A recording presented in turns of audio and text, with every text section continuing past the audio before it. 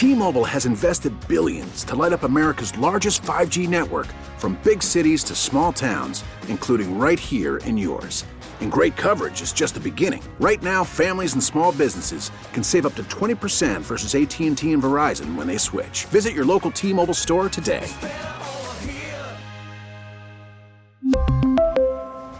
Plan savings with 3 lines of T-Mobile Essentials versus comparable available plans. Plan features and taxes and fees may vary. Now, with the MLB app, you can get baseball your way. Pick your favorite team, your favorite players, and get customized highlights, stories, and breaking news right on your home feed. Follow the action with Game Day, where 3D replays add another dimension. Plus, notifications can keep you connected to every pitch, every hit, every game. The MLB app. Baseball your way. Download it now for free from the App Store or Google Play. Blackout and other restrictions apply. Major League Baseball trademarks used with permission. Welcome back to the second guest show. Mike Detillier along with the Cajun Cannon Bobby Hebert live from the Silver Slipper Casino beachside right here in Hancock County, Mississippi. Bobby J and I will be on until 6:30 tonight, and then we'll throw it to the Saints Community Coffee Radio Network, where it will be the Saints Coaches Show with Mike Hoss, Saints head coach Dennis Allen, nobody of ours, Zach Strief, assistant offensive line coach for the Saints. At 7:30, Bobby and I return back to second guest, and we take it until 8 o'clock tonight. On our Oakwood Hart Jewelers talk and text line, former Saints wide receiver, now on television for WDSU, Lance Moore. Lance, thanks so much for joining us this afternoon. What's up, fellas? Hope everybody is recovered from what happened yesterday. Well, I hope so, because if it didn't put you to sleep, it pretty near did. Lance, you look at how the season ended, and I always think that tells you a lot about your football team. And the Saints defense, you really couldn't ask them to do too much more than what they accomplished out on the field. What broke it down yesterday was your special teams failed for you, and your offense, other than the first drive, you just sort of sputtered out all across the board. You put all that heavy water carrying on the defensive side of the football. Yeah, I mean, it was that was one of the tougher games to watch in the last couple of years. I mean, I went back to 2021 when Ian Book was starting. I mean, that was how frustrated I was watching that game yesterday. And you hit the nail on the head, right? I mean, what more do you want from the defense? What did they give up? 43 passing yards. They had 2 interceptions, 2 short fields, and one, basically return that put us right in field goal range. I mean, it's disappointing anytime that you have some positive momentum going, and obviously a season that's been so up and down for us.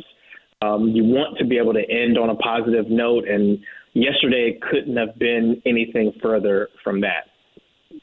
Now, Lance, and when you look at it, it seems like this is Coach Wilkins, this is the way they've been structured as far as Carolina, as far as just they're going to run the ball. They ran the ball on 41 of the 58 plays, 171 yards on the ground. That ended up being like 84% of the 203 yards of total offense. So I was kind of impressed with them, though. Boy, they were coming downhill, and I don't know if I've ever witnessed a game. I said, I wish I'd have been that lucky. Sam Darnold completed just 5 passes, 43 yards, 2 interceptions, and he won. I said, man, if that was me, they'd have benched me. I would have got skunked. Yeah, well, look, I like what Steve Wilkes has done with that team. He really had them playing hard and pretty much in just about every single football game. And the one, I guess, negative that I would say about that game is they probably shouldn't have thrown it at all. I mean, the fact that they had the amount of success that they had on the ground, they should have just I would have run the football every single play until we proved that we could just shut it down. And obviously we weren't able to shut them down. Running wise, we did a great job of, taking the ball away and limiting their scoring. But yeah, I mean, they did exactly what they needed to do. I'm sure, they watched the film today and said it wasn't pretty, but we got the W, because at the end of the day, the stats don't mean anything if you don't get the win, and they got the win. Lance, I was looking at, you got to beat winning teams, especially, the perception. And I thought that was an outstanding win considering we're Philadelphia and being the number one seed in the NFC. But we beat only two teams, that being the Eagles and the Seahawks, that finished the regular season with winning records. And, I thought it was like this is what we expected from the get-go. The Saints had not given up 20 or fewer points, 8 consecutive games. You look at the last 4 games, 12 points a contest they were averaging. And you look at Carolina. So it seems like that our defense was finally living up to what we expected them to do, and I think Dennis Allen from the get-go. But that was not the case at the beginning, and then we found ourselves behind the 8 ball, and therefore we did not come out on top. Now, the question I have for you is that do you think our defense, because we ended up being a top 10 defense. Now, we didn't start that way. We were kind of middle of the pack.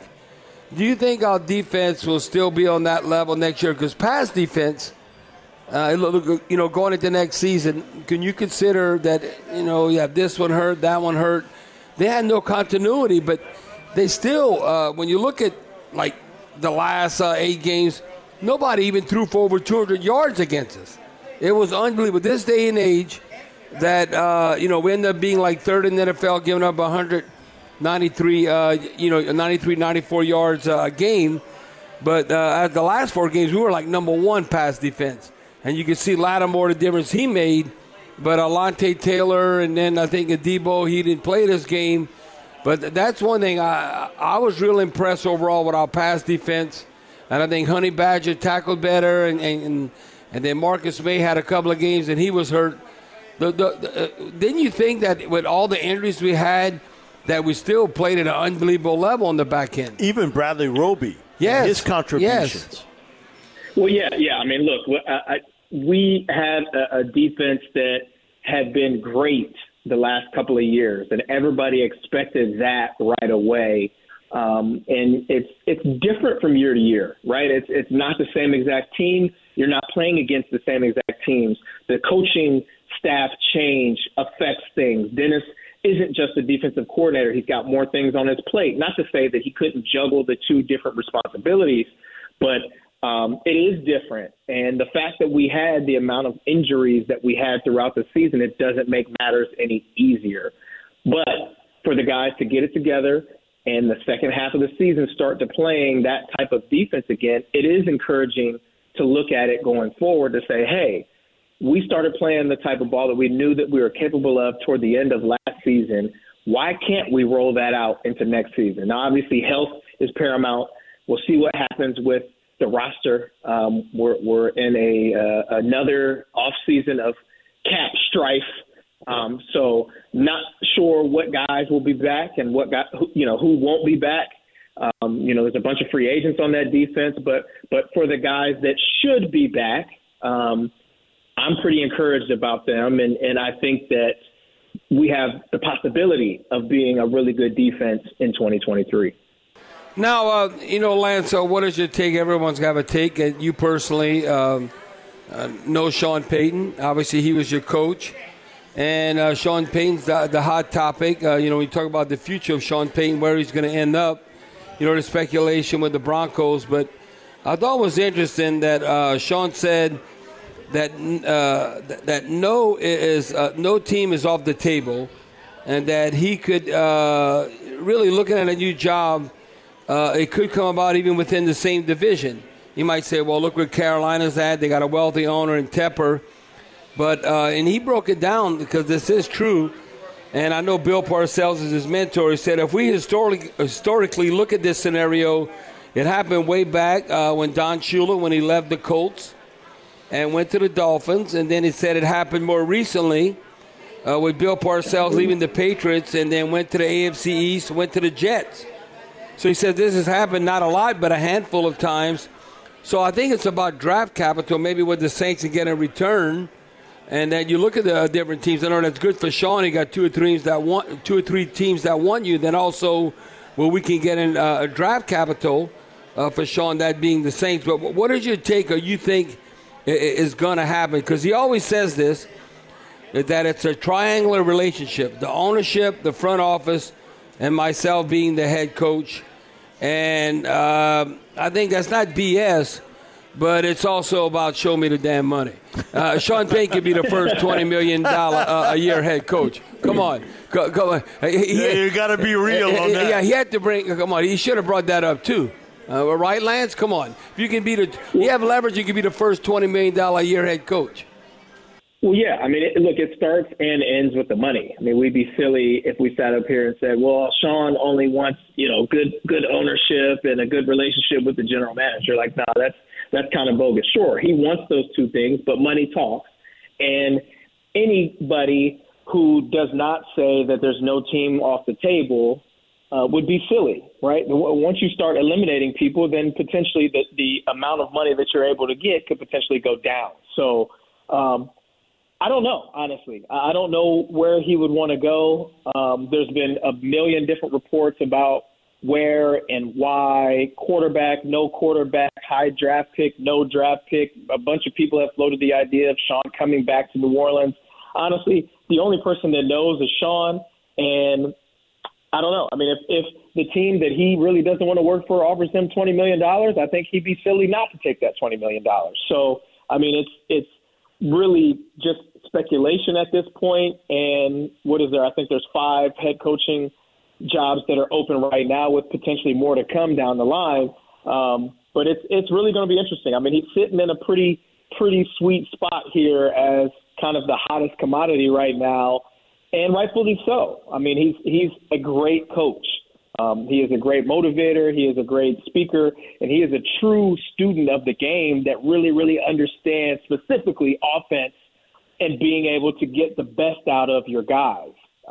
Now, he was obviously pretty fortunate to have a guy like Drew Brees for so long, but we saw last year with a team that had as many injuries as we had and the different quarterbacks that we had throughout the season, him still coaching a team to find a way to a winning record.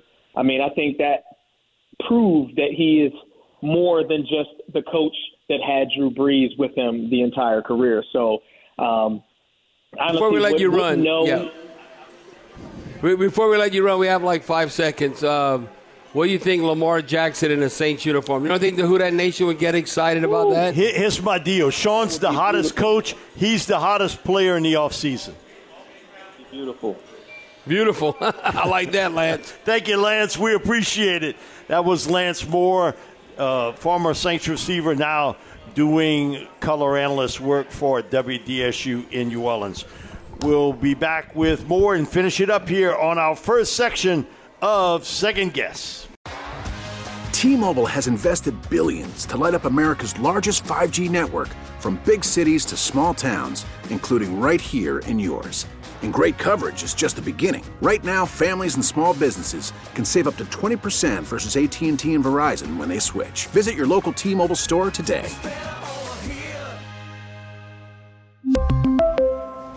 Plan savings with 3 lines of T-Mobile Essentials versus comparable available plans. Plan features and taxes and fees may vary. We get it. Attention spans just aren't what they used to be. Heads in social media and eyes on Netflix. But what do people do with their ears?